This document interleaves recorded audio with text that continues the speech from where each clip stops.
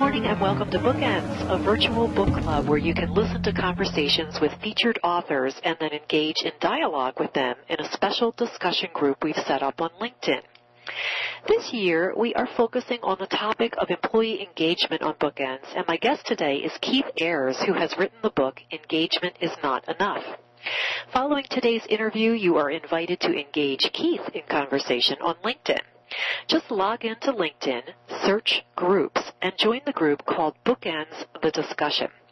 Here you can pose questions and discuss employee engagement issues with your peers and dialogue with Keith Ayers and other authors who are also members of this group. Here you'll also find a link to a recording of today's interview as well as previous interviews. Invite your friends to join the group and listen and discuss.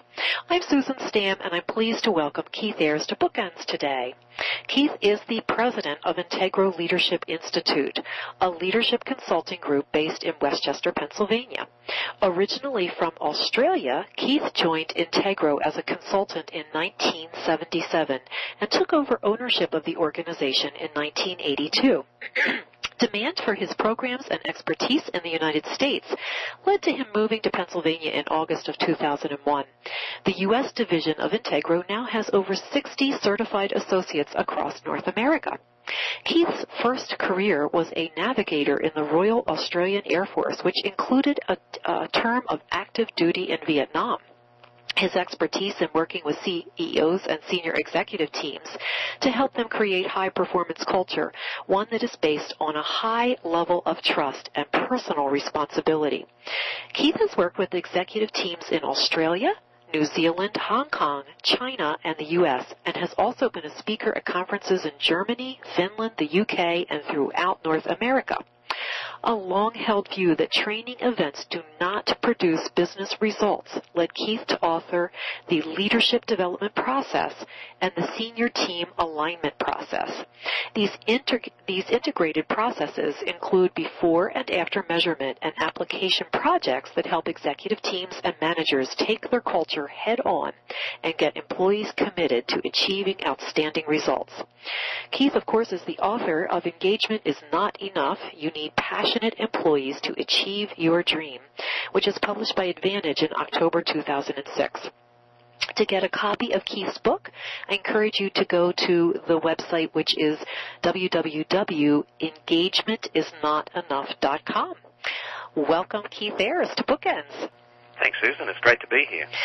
Keith, it's wonderful to have you here today. We've known and have had the opportunity to consider you a colleague of ours for many, many years, and I really enjoyed your book. And in the thank you for writing it. In your introduction, you discuss what you call a failure of leadership when it comes to employee engagement, which I believe sets a real context for this work. I was wondering if you could share some of your observations about leaders that have concerned you, that you've observed through your work. Well, the reason I make that statement about failure of leadership is that I've been following the Gallup engagement research since 1996, and it started before then. So for over 15 years, organizations have been measuring engagement. We've been measuring the engagement of the American workforce, and it hasn't improved more than about 2% over that time. And to me, there's a failure in leadership there, in that we have been addressing this issue of employee engagement for so long. We know that it has an impact on organizational performance and the bottom line, and yet leaders haven't been able to have any significant impact on it overall. And I think the real issue is that leaders are looking in the wrong place for the answer to increasing engagement. They've looked to things like incentive plans, benefit plans, improved working conditions, and looking outside for things, if you like. And it reminds me of Jim Collins' discussion about Level 5 leadership. You know, the Level 5 leadership looks out the window at the employees when things are going great. In other words, he gives credit to the employee and looks in the mirror when things are going wrong. And I think leaders need to look in the mirror at what is causing engagement not to increase, because it's leadership behavior that has the most significant impact on employee engagement. I couldn't agree with you more. You talk about what you call the whole person concept in your book, and as a way for us to really understand behavior and performance and engagement on the team. Can you tell us about this model and describe its elements for us? Yeah, sure. I think this is one of the best, simplest models for helping us understand the mysteries of human behavior or human beings. And I can't take credit for the model. It was created by one of Integro's founders, Dr. Ralph Colby, who I talk about quite a bit in the book. And but in essence, it's saying that the whole person, that is you, goes with you no matter where you are. Or as I think I said it in the book, and no matter where you go, there you are, all of you. You can't leave part of yourself at home. And what that means for organizations is when they hire people, they're hiring the whole person, right? And yet they often act as if the only part of the person they want at work is their behavior, and they want specific behavior from the person. And so they try to use all different kinds of methods, techniques, motivations, incentives, whatever, to get people to behave the way they want them to, and ignoring the other aspects of the person that you really need to understand if you're going to understand their behavior. And so, in essence, what the model says is there's four aspects to a person. And the first is behavior. That's the most obvious part. And in fact, that people are very much like an iceberg. That behavior is the tip of the iceberg. And the other three aspects are below the waterline. Other people can't see them, but that's what's driving behavior, is what's going underneath the waterline. And so just below the surface is the thinking-feeling aspect. And we've got thinking and feeling combined because, in a sense, they're inseparable. If you think about it, there are times when you have a strong feeling towards someone. You might get angry with someone, all right? And initially you get all wound up in the anger, and you can feel the emotion. But at some point in time, maybe after you've cooled down a little bit, you'll start thinking about why you got so angry, or thinking to justify your anger, why you should have got angry with this person, etc. And likewise, you might be thinking something about someone and then feel, oh, I really shouldn't think that way about this person. And that's why I say thinking and feeling are so closely connected, inseparable, that we have them at the one level underneath the waterline. But it's also that everything I do in my behavior, I do because I either think I should do it, or I do it because I feel like doing it. So thinking and feeling most directly drive behavior. Virtually every action is caused by me thinking I should do that, or just by me feeling like I want to do that, or just instinctively doing it. And obviously instinct would be feeling-driven more so than thinking-driven. If we go down deeper in the iceberg, we have beliefs and values.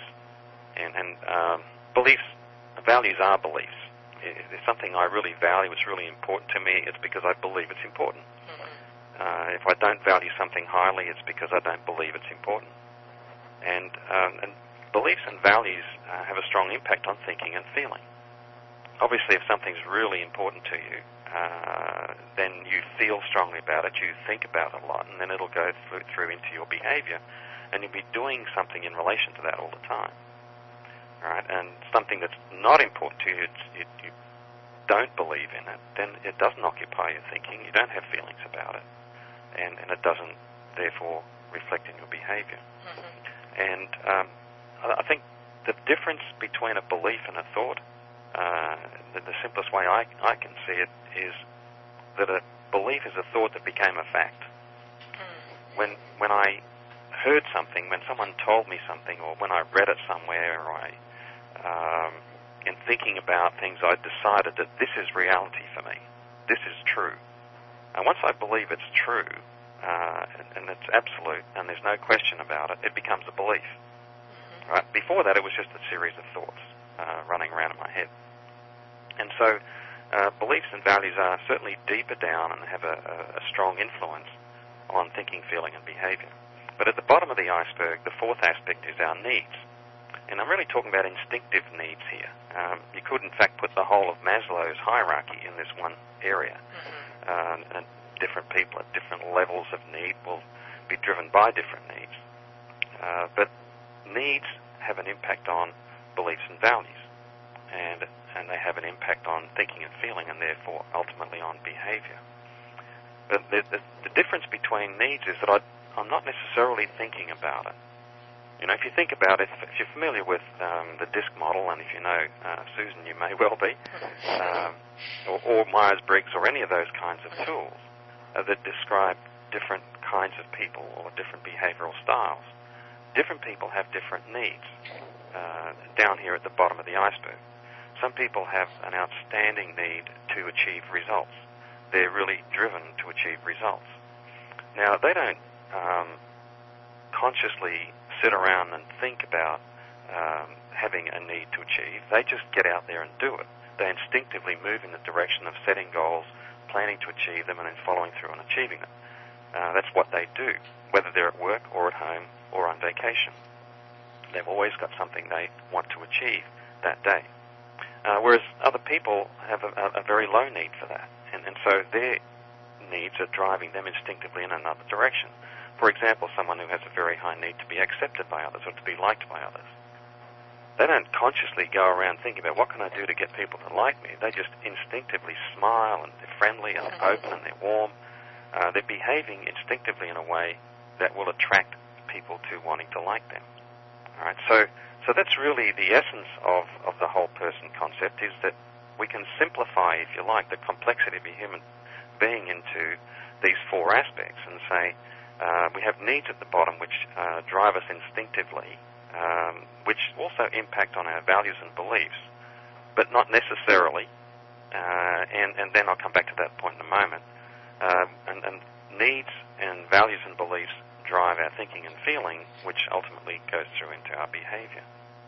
And the point I want to come back to is that I see values and needs as being the two human motivators which drive the thinking and feeling.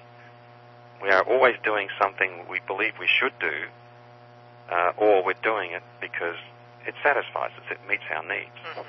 So we're operating either as needs-driven or as values-driven all the time. Now, sometimes needs and values are in harmony with each other, that I believe I should be doing this and I really like doing this.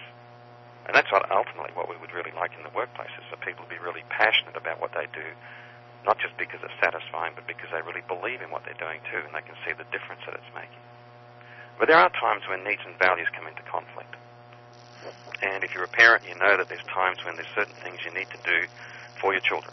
Now, you've got to put some time away to do this, whereas you might actually really prefer to do something else at that point in time. But we tend to put our own needs aside there and go with what we know is the right thing to do, what we believe we should be doing. And ultimately we get satisfaction out of that too. Yeah. And so that's the thing that I like about the iceberg model. One is it helps to clarify that what we do as human beings is either needs-driven or values-driven. And both can be very good, valuable, helpful, effective in the workplace. But there are times when being needs-driven gets in the road of doing the right thing. Yeah. And the other thing I like about the model is that it helps people understand that the way to get your needs met is through your behavior. And this sort of leads into another model that I think we're going to talk about a little bit later. Yeah. Is about taking responsibility. And if I sit around thinking, oh, gee, I wish someone would satisfy my needs for me, and I'm not sitting here and I've got all these needs that aren't being met and no one's doing anything for me. All right? Well, what's going to happen?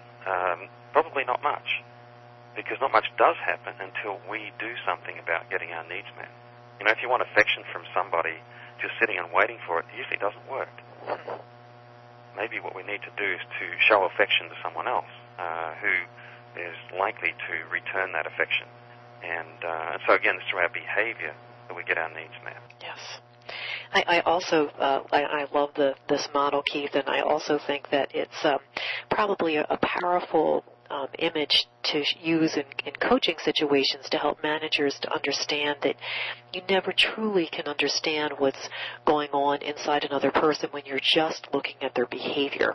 Right. And there's a whole lot more there that you can explore. And that's one of the things that I use the whole person concept for, as a prior to actually giving people feedback from a DISC profile or any kind of profile for that matter, is to refer back to the iceberg and say, now let's look at what aspects of you we're measuring with this particular profile. And in the case of DISC, although we're measuring attributes that are below the surface, they're primarily needs-driven attributes, and the profile will describe how you behave. All right, so we're saying that this profile focuses more on the tip of the iceberg and the base of the iceberg. It doesn't focus so much on needs and values and beliefs, rather, or the thinking, feeling level. You introduced the topic of accountability with I thought it was a really great story about your garage door at your home. Would you share the story with us before introducing your model on personal responsibility? Yeah. We were in a rented house at the time. We'd only been in the States probably 3 or 4 months, and came home from work and pressed the button in my car for the garage door to open, and I saw the door jerk and shake and then stop. So I tried it again. It jerked and shook again, and I realized that the cleaners had been in that day. This was a cleaning company was contracted by the owners of the house that we were renting, and so went inside and checked in the garage, and sure enough, they'd manually locked the door from the inside. And so the door hadn't been able to open using the motor. And so I spoke to the cleaner about it, and she denied that any of her team would have done that. And they understand garage doors. There's no way they would have done that. No responsibility. Well, it turned out a month or so later, the same thing happened. But unfortunately, the door had been weakened somewhat by the previous occurrence, and when I hit the button and the door jerked, it also then, the door twisted, and the door was actually ruined. And this time, of course, I needed to get some compensation because the landlord wasn't going to pay for it. So we ended up having to cough up for a door because the cleaning company absolutely refused to take any responsibility. And short of taking them to court and all that kind of stuff, which I didn't do. But of course, they were no longer our cleaners after that. and that's it's a personal peeve of mine, if you like, and I'm sure a lot of us share that. I don't know if you use the word peeve, but that when someone does something that causes damage and then won't take responsibility, or when someone doesn't do their job and won't take responsibility for it. They knew what to do, they didn't do it, and now they're coming up with all these excuses and blame. And the personal responsibility model that I describe in Chapter 3 is very insightful in terms of understanding that why it is that people avoid responsibility, and what we can do to help people be responsible, be accountable. And it's a fairly complex model to try to explain in a one-way conversation, in a sense. But basically, it looks at whether people are other-directed or self-directed, whether people see themselves as having any control over their lives or not. And other-directed people don't believe they have any control over their lives, and so they believe that they have to do what they're told, and so they either comply or rebel when they're asked to do something. They don't even have to be told to do something. If they're asked to do something, they feel it's like an order or a command, and because it's coming from someone in authority in their mind, and if they comply, they'll be resentful about having to do something they didn't really want to do or it wasn't their job. And if they tend more towards being rebellious, then they just rebel against it and refuse to do it, do the opposite of what you've asked them to do. And the bottom line is that people who are other-directed can't accept responsibility because they don't see themselves as having any choice or having any say. I'm just being told what to do. And so they They spend a lot of time feeling like victims and feeling sorry for themselves. And they also spend quite a bit of time trying to get even, getting revenge against the authority, whether that's the manager, the boss, or the parent, or whatever aspect of life we're in. And so other directed people, in essence, have a basic belief about life is that I have to do what other people tell me to do. I have no control. I can't make my own decisions. And then the self-directed person is a person who believes they have total control over their lives. I choose what I do. Everything is a choice. And so when they're asked to do something, they either agree with it or they disagree with it. And if they disagree, they'll have some logical reasons as to why they don't think they should do it. And so they accept the consequences of their actions and decisions, and therefore they are responsible. They see themselves as being responsible, and they behave in an accountable way. And when I ask managers prior to sharing this model with any group, I always ask, what kinds of people do you need in your organization in order to be successful? And then I collect the words that they throw out at me and build up a flip chart of the kinds of people you need. And then when I've been through this model, I come back and say, now, are these people that you say you need, are they other-directed or self-directed?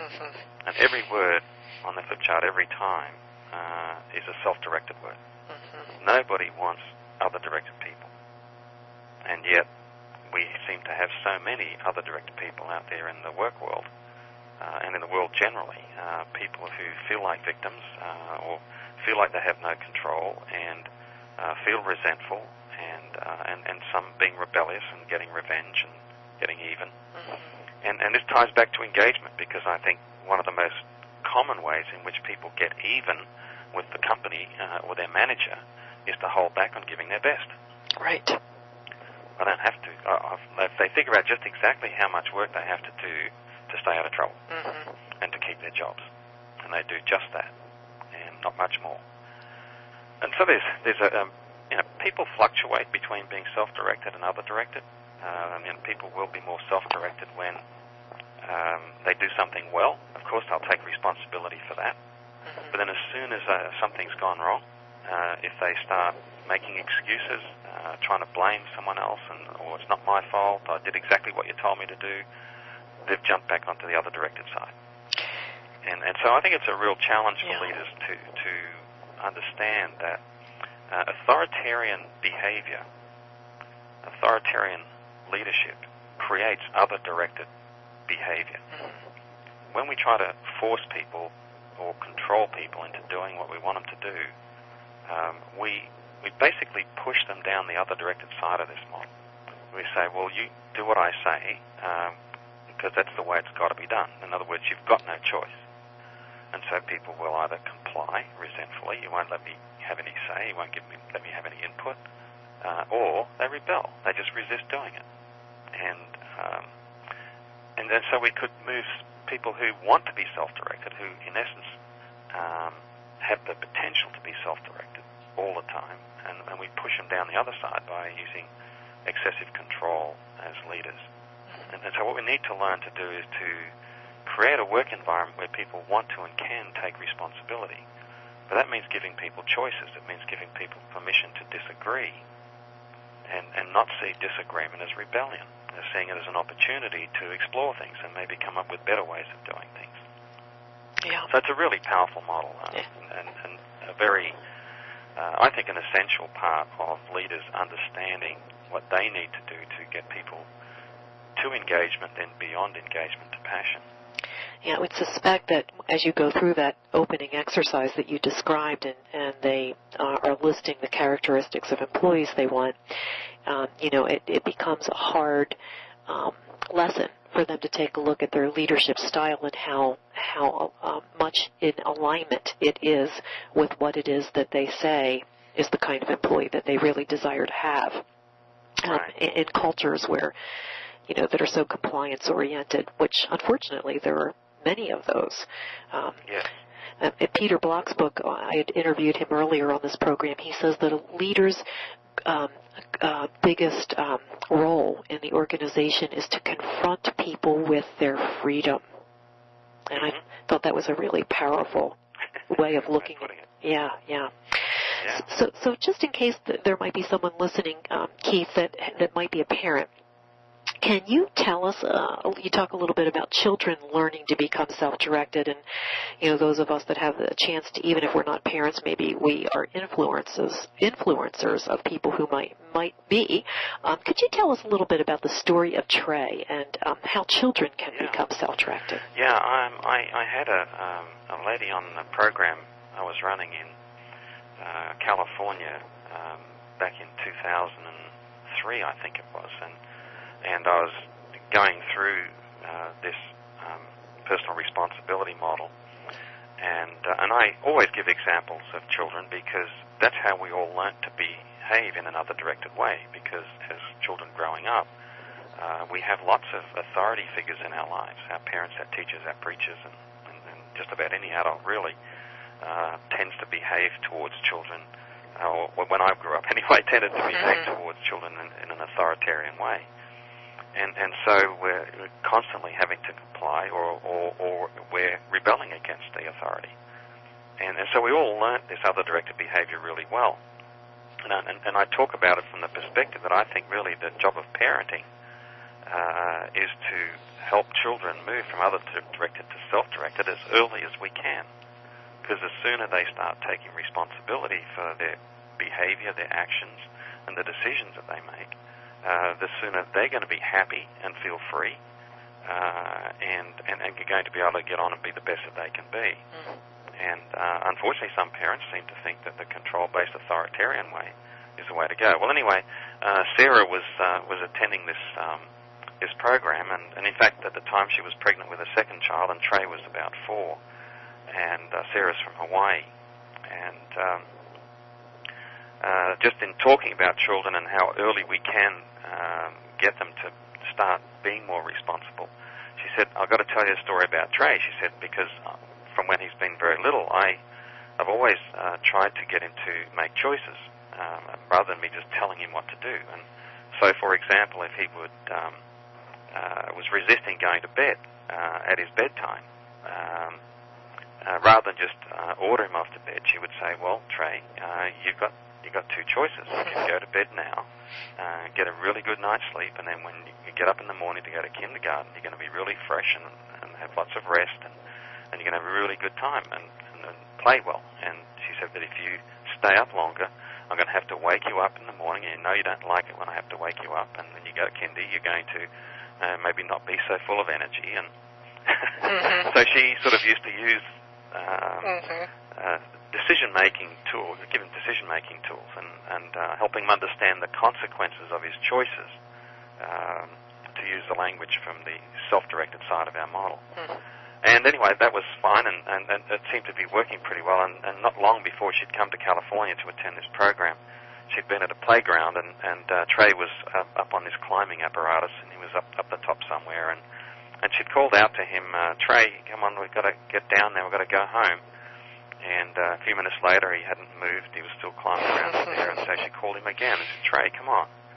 And after a few more minutes, when he still wasn't getting down, Sarah came up to the climbing apparatus and, Trey, you get down here right now. And he looked down at her and he said, I don't have to. I've got choices. So he was sort of well-educated into the idea of having choices, but not skilled at using the right time or thinking through the consequences. But see, there's a lesson in that, too, for managers dealing with employees who tend to be more other-directed and don't want to take responsibility, is that we often enable them. They ask us, what do you want me to do? I'll do this. Okay? They go and do that. They come back, what do you want me to do now? We'll do this. And they keep coming back, and as long as we keep telling them what to do, they'll be not thinking about what to do next. But if we ask the question, well, what are the options? What's on your plate? What are the things that need to be done? I don't know. Well, why don't you go and find out what things need to be done that are part of your responsibilities, and then we'll talk about it. And so using questions to get people to think about the choices that they do have and the consequences of each of those choices, and help them learn to make decisions. And that's part of our leadership training, is to teach managers to ask questions rather than tell people what to do. Yes. Ask, it's don't very tell. hard to get them to do it, even after time and time again of going through a process of training. It's just so ingrained in so many people to be control-based. Yeah, ingrained, I think, is the operative word. It takes a long, long time to change those behaviors. You introduced two leadership styles in the relationship to creating responsibility-based culture. Can you tell us a little bit about these, how they work, and the results that we can expect for them to produce? Yeah, the whole model behind that, about creating a responsibility-based culture, I mean, the idea of that was, a responsibility-based culture is a work environment where everyone takes responsibility for what they do and for delivering what's expected of them, for delivering value. And for that to work, there has to be a really high level of trust in the organization too, because obviously if everybody's being responsible, then everybody's trustworthy, and we can trust everybody to deliver what they need to deliver. And I had a bit of a challenge using that term responsibility-based culture, and in an organization, a university in the Midwest, that in one division they put 170 managers through our leadership development process, and it was all focused on creating this responsibility-based culture, which got shortened to RBC, and then the whole thing got known as RBC, and it became like another program. And so I thought, you know what, I don't really want people to get hung up on the jargon. I want them to just be focused on what's the outcome we're looking for. And so what I've done here is I've adapted that model that's in the book to talk more about what kind of leadership, or what kind of leader are you, as opposed to what kind of culture are you creating, and looking at the leadership behavior, and what happens if I use control-based leadership. And a control-based leader basically, by controlling people, is communicating non-verbally, if not verbally, that I don't trust you. I don't trust you to work without me controlling you, or without me watching you, or without me checking on everything you've done. All right, and so it communicates a complete lack of trust, and so it also then communicates to people that they don't have any choice, and so it pushes people down the other directed side, and we end up with people that are disengaged, other directed, if not rebellious, and the alternative to that is trust-based leadership. It's leaders who believe in people and trust them, believes that people are trustworthy. And, I don't really think there are too many people working in normal organizations, in any kind of normal job, who really isn't trustworthy. Now, they may do something from time to time to question that, for you to question it. But most people want to do the right thing. Right. Most people take a job with the intent of doing a good job, doing the right thing by the company, doing the right thing by the customer. And we don't need to create rules for the exceptions, all right? And we need to be aware of the exceptions, but we need to create a system for the majority of people, which is people are trustworthy, so let's trust them. And so the leadership approach is to partner with them. This is a word that Peter Block talks about also, is partnership. That we need to partner with employees to create a great organization. It's not to control them into creating a great organization. It's to how do we enroll them, enlist them in partnering with us and being part of the team and us all working together to achieve greatness. And when we create that trust-based environment and we partner with people, we bring out the best in people, and so we end up with people who are engaged and passionate and really committed to the organization. That's great. I really like that. Many managers may feel that this idea of a responsibility-based culture really makes a lot of sense, but they find that they work in an organization that really has a strong authority-based culture. How would you coach them? Well, I think we have to always be aware of what our circle of influence is. Who's within my circle of influence that I can influence, And if I'm working in a business unit of a large organization, I probably don't have a lot of influence on the corporate office and the CEO and the C-level people who may be somewhere far away anyway. But what I do have influence over is the people who report to me and the people who report to them. I certainly have influence there if I'm in any level of management. Mm-hmm. I also have an opportunity to influence my peers, and I have an opportunity to influence my manager. Mm-hmm. All right, so and I can identify maybe there's other people I can influence too. And even if my own manager tends to be more authority-driven, control-based, I still have a choice as to whether I'm going to behave in a self-directed way or another directed way. Mm-hmm. Am I going to just comply and rebel and feel like a victim and get even and be miserable? Or am I going to say, okay, I choose to be here. Mm-hmm. I choose to work for this manager. And when I'm asked to do something or told to do something, if it's part of my job and it's fair enough, I'll do it. All right. But if it's something that I don't think's right, well, then I'm going to question it. Okay. And as long as I'm prepared to accept the consequences of the outcomes, then I can maintain my own personal level of responsibility and accountability. All right. And even in a situation where I have a limited amount of control or limited choices, I still have the choice to be self-directed. Yeah. Right? If I don't like it enough, I can go somewhere else. I always have that choice to leave. Now, the consequences of leaving may not be desirable, and especially in an environment like now where there's less jobs available, perhaps. There's all kinds of considerations we need to take there. But if I do decide to stay, then I need to, for my own health and my own sanity, I need to choose to stay. Right. And know that I'm choosing and accept the consequences of that choice and just get on with it.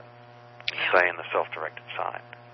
And if I do that, I'm going to be much more impressive to my boss and to other people in the organization and other departments that I deal with than someone who's miserable and playing the victim role all the time and letting them down because they're not taking responsibility. Choosing to be self-directed is the most important thing we can do. In fact, I think it's probably one of the most important decisions in life. Yeah, I certainly agree, and I think that a lot of people that have that upline boss that you talked about that really is very controlling, when they've made that choice, that they can very respectfully and very diplomatically let the boss know, I am doing what you've told me to do because it's the right thing to do, and I'm choosing to do it. And just continuing to sort of manage up, coach up by helping them to understand, where their actions are coming from. Their actions are coming from within, not from the outside. Yes, exactly. You talk about Larry, the president of New Parts, to illustrate the point of that being trustworthy is not enough. Can you tell us a little bit about Larry and then introduce us to your trust model? Yeah, I met Larry at an executive briefing in Philadelphia, and he'd come along with three of his senior management team, and this was around the time I don't think I had published the book at that stage, but I was talking about creating a trust-based, responsibility-based culture, and I don't remember exactly what the title of the briefing was, but that doesn't matter. After the briefing, he called me over to his table, introduced me to the three senior managers he'd brought with him, and he said, this has been a huge aha moment for me. And I said, why is that? He said, well, when you went through the elements of trust, he said, the light bulbs came on. He said, and he told me the story which I describe in the book, and I won't go into all the detail of they've been through some challenges and they had to lay some people off, and that everyone on his senior management team was very conscientious, hardworking, committed to the company, and, of course, in their own eyes, totally trustworthy, and certainly Larry's eyes. And what had prompted his comment about that big aha moment was they had recently got the results of their latest employee survey, and one of the questions was about trust for senior management, and it had gone down, and it was, one of the lowest of all the questions. lower scores. And of course they were very disturbed about that, and they couldn't understand it. They couldn't understand why people would not trust them when they were so trustworthy. And of course, the elements of trust, which you've asked me to talk about, the trust model, is about the behaviors that build trust. Because it's not trustworthiness that builds trust at all, it's behavior. People who are untrustworthy know how to build trust. We call them con men or scam artists. I mean, look at Bernie Madoff, for example. Oh, yeah. How many people trusted him over such a long period of time, right? And yet underneath it all, the whole time, he was totally untrustworthy. And so that's the big aha that I think most managers need to get, is that people will not trust you just because you're trustworthy. You're all trustworthy. That doesn't mean people will trust you, though. And that's where the four behaviors, the four elements of trust are just so powerful and important. And I'll just run through them quickly. Congruence, saying what you mean, meaning what you say, walking your talk, being honest and ethical. I like to explain congruence through the congruent triangles. They're triangles that have the same angle, so they're the same shape. They look the same, even though the sizes could be different. And that's congruence is the same as. What I say is the same as what I really mean. What I do is the same as what I said I should do from a principled perspective. That is, I'm honest. I tell you the truth. All right? So what you're hearing is the same as what I really believe. And when congruence is missing in an organization, when people feel that they're not getting the right answers, or they're being misled, or senior managers are saying one thing and doing another, preaching the values but not operating by them themselves, trust goes down because congruence is broken. All right? Openness is the second element. That's and these are not any order of importance, just the second one I deal with normally is openness. And that's being open to hearing what other people have got to say, as well as being open and speaking up with what you have to say, sharing your thoughts and opinions and feelings with others, but listening to their thoughts and feelings and opinions. So when openness is lacking in an organization, people don't know what's going on. There tend to be hidden agendas. There tend to be secrets. Rumors start, and trust can really break down. People really need to know how they're performing. They need to know how the organization is performing. They need to know what's going on. Yeah, especially now. Especially now. Yeah, especially now. And the third element is acceptance, and this is the least obvious to a lot of people. Acceptance means that I accept people for who they are. I respect them for who they are. I treat people with respect and dignity. I don't see myself as superior to you. We're people. We're on the same level, and I accept you as much as I accept myself. And but I also need to give recognition to let people know that I really respect what you're doing. And so it's respecting who you are, but also respecting what you're doing and giving recognition and positive feedback, and so on. Respect really creates a climate in a relationship where it's easier to be more open and congruent. It's very hard to really be congruent and tell the truth to somebody if it's not popular news. If you think you're going to get shot for it, right, or you're going to get, it's a crime. Speaking up is a crime in some organizations, right? Like they sack the whistleblowers, for example. Yes. I think that's the most despicable thing that's happening still today. People speak up about things that are absolutely wrong and unjust or illegal, and then they get fired. Right? So if there's no level of acceptance, there's no element of acceptance in an organization, people aren't treated with respect, then trust dives. And lastly, the most obvious element is reliability. People doing what they say they'll do. People doing what's expected of them. People delivering what they're supposed to deliver as part of their job responsibilities. And but it's beyond that. Reliability. The people that are most reliable, and if you think about this, the people you know who are most reliable are people who give you their best shot every time. Right. It's not just a matter of doing the job; it's doing it to the best of my ability. seeking excellence is an important part of reliability. And so when I was talking to Larry, I said, so now looking at these four elements of trust, which two have you been most focused on in terms of your senior leadership team? He said, well, obviously reliability and congruence. He said, we've got to run an honest, ethical organization, and we have, and we've got to be reliable, and especially to our shareholders, right? And yes, we've got to be reliable to the customers as well, but we've got to deliver results. We've got to run a profitable organization, which is why we had to lay off some people. So okay, now think about it from the perspective of your employees. Mm-hmm. What are they going to judge you by in terms of what they see as being a trustworthy leadership team? Well, yes, they want you to be honest and ethical, and yes, they want you to run a successful organization, but for them personally to feel like they can trust you, they need to know what's going on. Right. They need more openness and transparency. They need to know that you respect them and that you value them. And then when you lay off people and you don't provide any kind of coaching, counseling, or some program to help employees to deal with that, to see their co-workers go, and it's just bang, they're gone, and it's just business as usual, and there's no emotion about it. It's almost like the senior management team doesn't care about people. All right.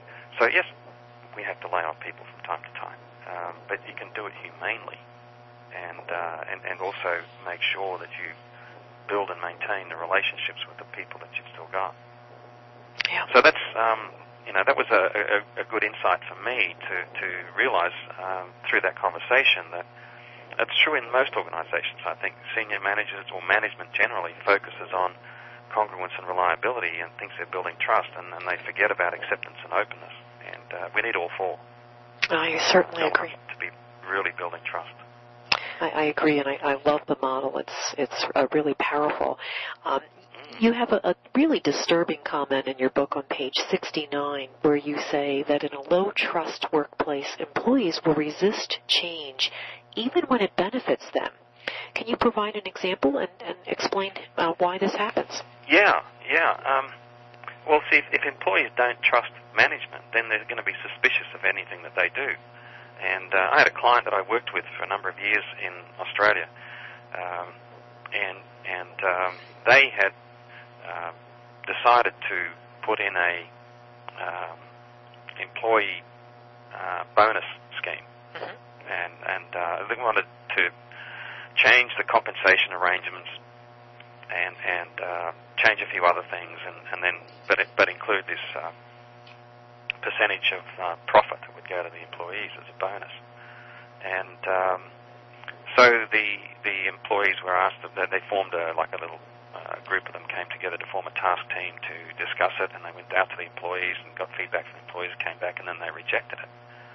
So they rejected the opportunity to get a bonus, and the reason given was that we just don't trust you. There's got to be some ulterior motive because you never do anything for us that hasn't got something attached to it. Right.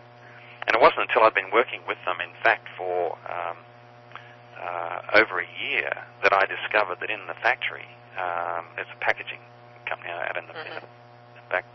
They had all these cameras, video cameras, trained on the employees. Oh no! Watching them at work. Right. Now I don't believe that they were still using them at that particular point in time, but they were put in because one of their clients had highly sensitive stuff that they were getting packaged, and they had said you won't get the job unless we have the video cameras in place and they're monitored, so we can check your employees aren't stealing the stuff. And so they put them in some 2 or 3 years earlier, but and I don't think they did the work for the client anymore, but they didn't take them down. And they were brought down the next day because they realised that was part of the issue. Was the employees thought, you're still watching us, Yeah. How can we trust you? My favorite chapter in your book is chapter 11, where you discuss the power of purpose. Can you discuss the implications for leaders when describing outputs in terms of goals or activities versus purpose? I think this is probably a pretty common problem in the workplace today. Yeah, it is. There's still a lot of organisations very much focused on the job description and the what has to be done, and measuring output in terms of goals, measuring the sales and the customer satisfaction figures and retention, all those kinds of numbers. And what happens is we end up focusing the employees on the activities they have to do. Like the flight attendant who comes down the aisle and does the, catering. Well, we wouldn't call it catering anymore, but they bring the drinks and the snacks things through, and they just go through the motions. It's because it's an activity, right? Versus the flight attendant that brings it through and they're smiling and they're attentive and can I help you with anything? And they're coming back around and they're checking if you need anything and checking if you want blankets or pillows and, whatever. And not that they do much of that in coach anymore, but, it's about, do I see am I focused on the purpose of my job or am I focused on the activities I have to perform? All right? And if I'm focused on the activities, dealing with people becomes an activity. And that's when they smile, but it looks, doesn't look genuine, or it's, have a nice day, or they say the same thing to everybody getting on or off the plane, and whereas the flight attendant that's aware that, the purpose of my job is not only to help us get the passengers to where we've got to go safely, it's to create some comfort and also hopefully provide some enjoyment, that you'll actually enjoy flying with us, because you're so delighted with the service that I've delivered you that you want to keep flying with us, and you'll tell friends and family that we're a great airline. I mean, that's why Southwest Airlines is so successful. Yeah. Right?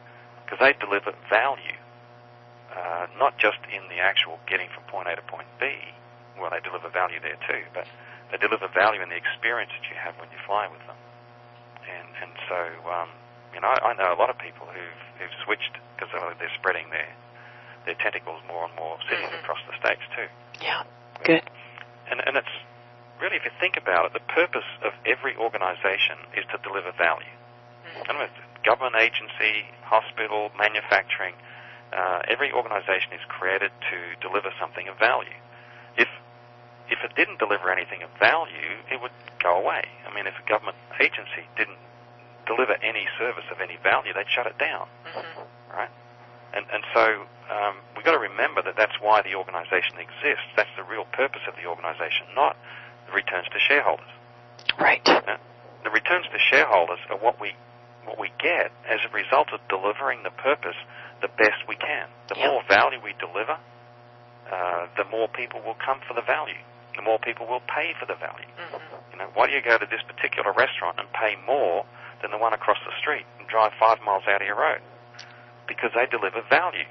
You pay more, but you get more value. It's great food, great service, great ambiance, and I just love going there. Right? And that restaurant's going to be very successful as long as it keeps delivering that value. And so, that's the same with every organization, and a lot of leaders have completely lost sight of the fact that we're here to deliver value. Now, the whole, the credit swaps that they dreamt up, that was designed to deliver value to the people inside the organization to make lots of money. I don't think it was designed to deliver any value to the people who are actually borrowing the money or getting into homes they couldn't afford and stuff like that. So we've lost sight of why we exist, right, at the head of organizations. And it's time that we got back to basics and said, okay, why does my organization exist? And how do I help everyone in the organization understand the contribution they make to the value we deliver on the front line? Now, the customer service people need to be clear on the purpose of their role, not just what to do, what to say. You hear the scripts that some people read over the phones when they call or something, or you call in. It's just appalling. Yeah. It's just so task activity driven. Right. You're not thinking about, why am I talking to this customer or potential customer? Exactly. How can I help them? How can our products help them make the world a better place for them? And then people who support them, the people who have internal customers, they focus on the purpose of what they do and how what they do contributes to the value that's delivered to the customer.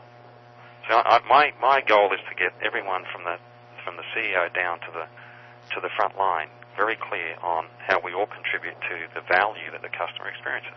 Yeah, I think it's great. How else can we create a great company? Yeah, I think it's great advice and absolutely what we all need to do. I think so many leaders have the cart before the horse, and yet they're not focusing on what they're really about. I'd like to conclude our time with you today, Keith, with your 6 guiding principles. I know these have been so important to you in your work, and you talk about these in the final chapter of the book.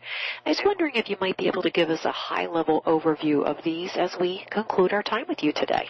Yeah, sure. And I think, again, this is something I got from Ralph Colby, and it's been a part of my life ever since. But the truth about myself will set me free is the first principle. And that was a big aha for me, too, because when I first saw the other directed, self-directed model, I was still rebelling against my parents at the age of 30. And it was a huge wake-up call for me, and that I needed to just take charge of my life and start doing what I wanted to do. And only then did I really start to have a good relationship with my father. And so I think that's an important starting point, is I've got to be open to hearing feedback about myself and being willing to listen to what other people are telling me. Don't necessarily have to believe everything, but I need to find the truth, and then I'm free to change it. I have created myself as the second one. I am a result of every decision, every thought, every action, every belief that I've had in my whole life has resulted in me being where I am today. No one else has created me. My parents didn't create me. Yes, they brought me into the world, but it's my thought processes and the decisions I've made in my life that's ended up me being where I am today. And so I need to take responsibility for that, which is principle number 3. I am responsible for myself. And because I have created myself. And that means I'm not responsible for anyone else. I'm not responsible for my children or for my employees, but I sure am responsible to them. I'm responsible to them to be the best that I can be, the best parent I can be, the best leader I can be, to create the best environment and give them the education that they need to make the right choices for them. But they've got to make the choices. So we can only be responsible for ourselves. The 4th is the past does not need to control me. Sometimes we think that, if only that hadn't happened. But if we think the past controls us, then we can't change. We're stuck. Right. And we're not stuck. We always have choices. We can always move forward. Number 5 is there's nothing to be afraid of. And the first thing that pops into most people's mind then is, well, what about this and what about that? Fear is what holds us back from moving forward. And there's a lot of fear in the economy, in the environment today, in the world today, about the future. And I know it seems like a crazy principle to be hanging on to, and I'm wondering myself, can I really stick with this? But if I'm afraid of doing things, if I'm afraid of moving forward with my business, with my life, with my family, then I hold back. If I'm afraid of saying something, I hold back. Yeah. And then not only do I miss out, other people miss out. And the last one is the answers are within me. We know inside ourselves what we need to do, what's right for us. When we hear something, we know by our gut feeling whether that's right for us or not. And we need to listen to the feelings that we have, and because they're our guidance mechanism that helps us to be the best that we can be. Those are so wonderful, and a few of them I think need to be in big, bold letters, and I need to carry them around and read them daily. Yes. But in any event, I really appreciate you sharing them with us, and I really thank you, Keith, for your excellent work and this great resource that you've written to help build employee engagement and passion in workplaces. It's really been great to have this time with you today, and I certainly encourage everyone that's joined us today and those that will listen afterwards to purchase your wonderful book. So to get a copy of Engagement is Not Enough, You Need Passionate Employees to Achieve Your Dreams, I'd encourage you to visit www.engagementisnotenough.com. And following our interview today, I want to remind you that you are invited to join in this conversation on employee engagement by joining the group on LinkedIn, which is called Bookends the Discussion.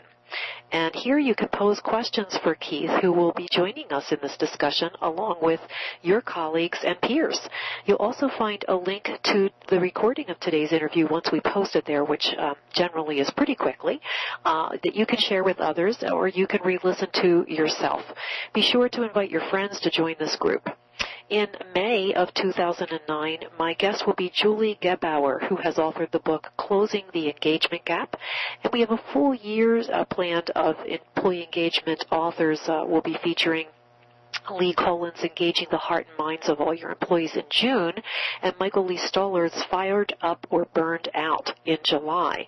So to be sure that you are always in the know about Bookends events, go to teamapproach.com and sign up for the Bookends notifications under the Free Stuff button on our website today.